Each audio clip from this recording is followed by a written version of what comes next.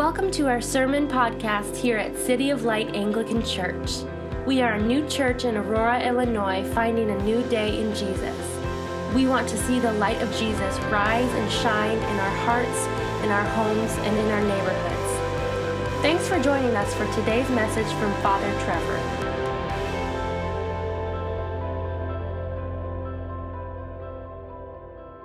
Turn with me in your Bibles to that passage we just read from Exodus 3. If you don't have a Bible with you, there's some on the chairs all the way around. And kids, if you want to grab a Bible and turn to Exodus 3 with me, it's on page 74 of the Bibles that are out on the seats.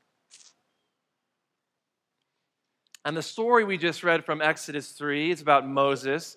And Moses sees this bush, and it's on fire, but it doesn't get burned up. Usually when things get on fire, science says that they have to be consumed, but this bush wasn't. So kids, can you imagine what it would be like to just be out walking around in your yard and see something on fire, or to see something really unusual? Like me and my kids, we woke up this morning and we looked in the backyard and we saw something unusual. It was a skunk. And the skunk was just walking around the backyard, hanging out. Yeah. The kids wanted to go out and pet him. No, they didn't. I'm just kidding. That would be a bad idea. So Moses sees this bush, this burning bush, and then God's voice speaks to him out of the bush. He hears God speak to him out loud from inside this bush is on fire. And what do you think God's voice sounded like?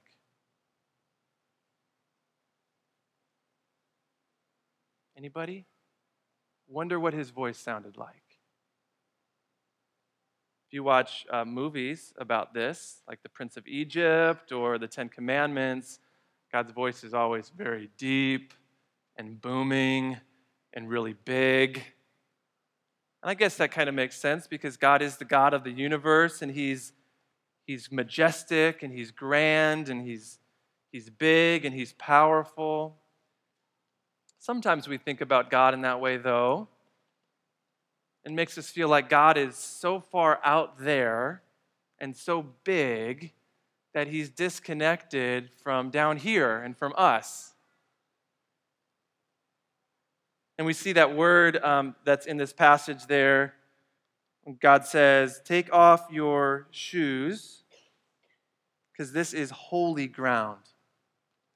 Today's Trinity Sunday. It's a Sunday where we celebrate that God is Father, Son, and Spirit.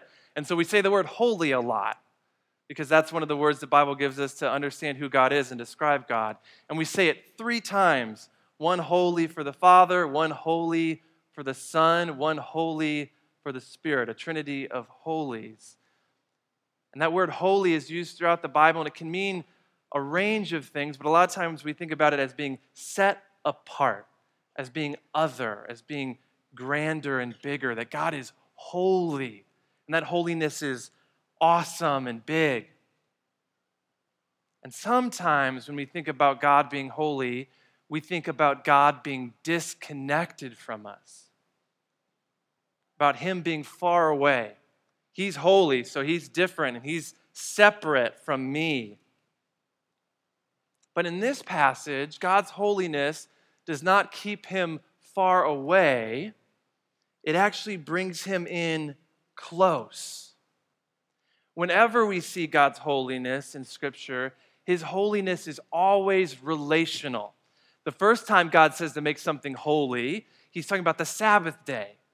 And He's saying, we're going to set apart a day so that God can be with us. It's relational. And then in the Old Testament, God sets apart a people, the people of Israel. He says, "You'll be my holy nation. I'll set you apart so that I can have a special covenant relationship with you." God's holiness is about His relationship with us, not being disconnected, but being connected.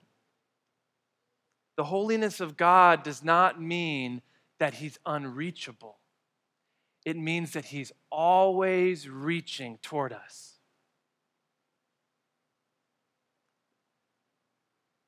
It's like a magnet. You get a couple magnets together And if they're pointed in the right direction, they've got the right charges, they'll draw close to each other, and they'll come and they'll connect.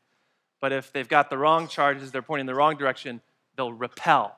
They'll push each other apart.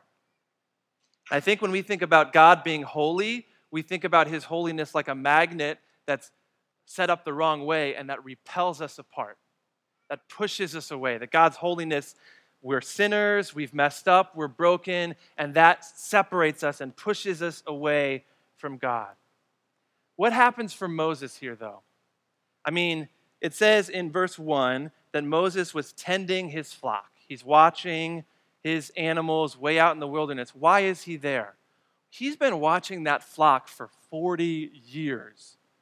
Kids, that's almost as old as your parents are. That's a really long time. It's because he messed up in Egypt. It's because he did something that was wrong and he had to run away and he was ashamed of it and he wrecked his chances and he thought, well, that's it, I'm finished. I'm going to go get off the grid. I'm going to hide away where there's no responsibility, where people don't know what my past is and all of the mistakes I've made. I'm going to get out of it. But does God leave him there?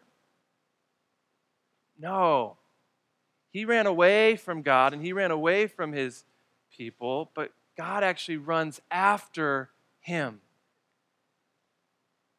Verse 2, the Lord appeared to him in flames, and Moses saw that even though the bush was on fire, it didn't burn up. And so Moses thought, I'll go over and see this strange sight.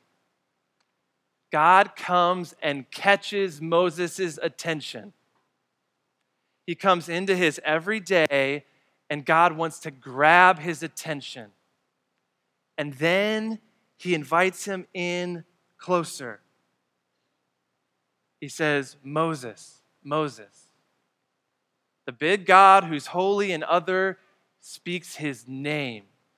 He draws his attention. He calls him by name. He invites him to come in closer. That's what it means that he's taking off his shoes.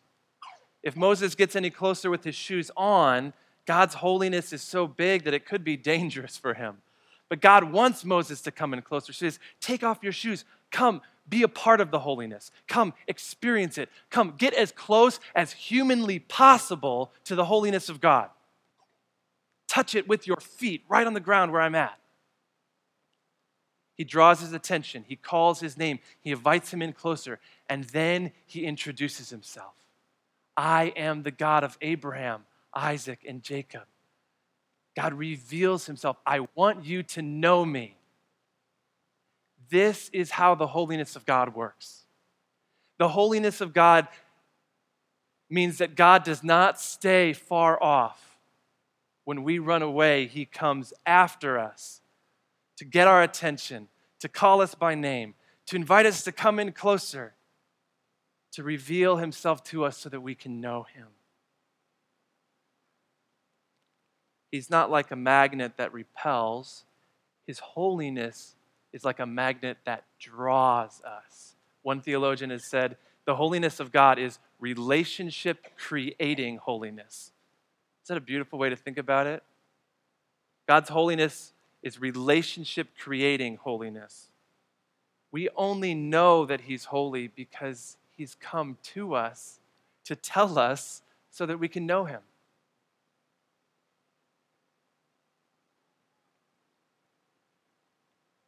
What does it mean that God is holy? It means that he comes close. And that's what we saw in our gospel passage today, where Jesus comes close in a conversation with Nicodemus. And he ended that passage with the verse, John 3:16, for God so loved the world. That is a verse describing the holiness of God. The great God of the universe, the great and holy God, loves you. My dad came to faith, I've shared this before, because someone said, you can put your name in where it says world. For God so loved your name there. For God so loved you that he came. He didn't stay disconnected. He didn't stay apart. Kids, have you ever thought about that verse that way? I want you to, in your mind, I want you to just Put your name in that verse. For God so loved Lydia. For God so loved Blake. For God so loved Anessa. For God so loved Therese. For God so loved Abigail. For God so loved Ephraim. He doesn't stay disconnected. He comes to us. He wants us to know him. The God of the universe is the God of you. And what does it mean that he then invites us into his holiness, to take off our sandals, to come right in close? It means that he's going to make us holy like he's holy. That doesn't mean that we withdraw from others. It actually sends us to draw others, because that's what God's holiness is like. God's holiness doesn't mean that he separates. God's holiness means that he comes towards us. And so, what does it mean for us to be holy? It means that we become burning bushes. I love that this passage of the burning bush comes right after we celebrated Pentecost last week. In Pentecost, God comes as the Holy Spirit as fire. His presence, his mission, his love, he comes close. The burning bush on Pentecost comes so close to us, it goes into us. Into us. Now we walk on holy ground all the time because the Holy Spirit is in us. The Holy Spirit, the Spirit that draws us, now transforms us to be burning bushes of God's presence and his holiness and his love, drawing all people. What is the image in your mind of God? Is he far away? Is he disconnected? Is he up and out there? He longs to draw you into him, into his holiness. What is your idea of what his voice sounds like? Is it big and booming, or is it closely, intimately speaking just your name, inviting you in? Would you pray with me? Lord, we give you thanks that you always come to get our attention, to speak our name, to invite us in closer, and to tell us about yourself so that we can know you. Thank you that you, in your holiness, sent Jesus to love us and to save us. If you've never given your life to following Jesus, if you've never accepted God's invitation to be drawn in close to him, you can do that right now this morning. And Lord, we all want to be drawn in more closely to you. So teach us what it means that you are holy and that you invite us into your holiness. And Lord Jesus, we pray that you would make us holy, make us burning bushes that don't withdraw from relationship with other people, but that invite them into your holiness as well. Thank you, Lord, that you are the God of Abraham and Isaac and Jacob, and that you are the God who is Father, Son, and Spirit. Amen. Thanks for listening to this podcast from City of Light Anglican Church. We'd love to hear from you. You can find us online at cityoflightanglican.org. And now, may the light of Jesus scatter the darkness from before your path.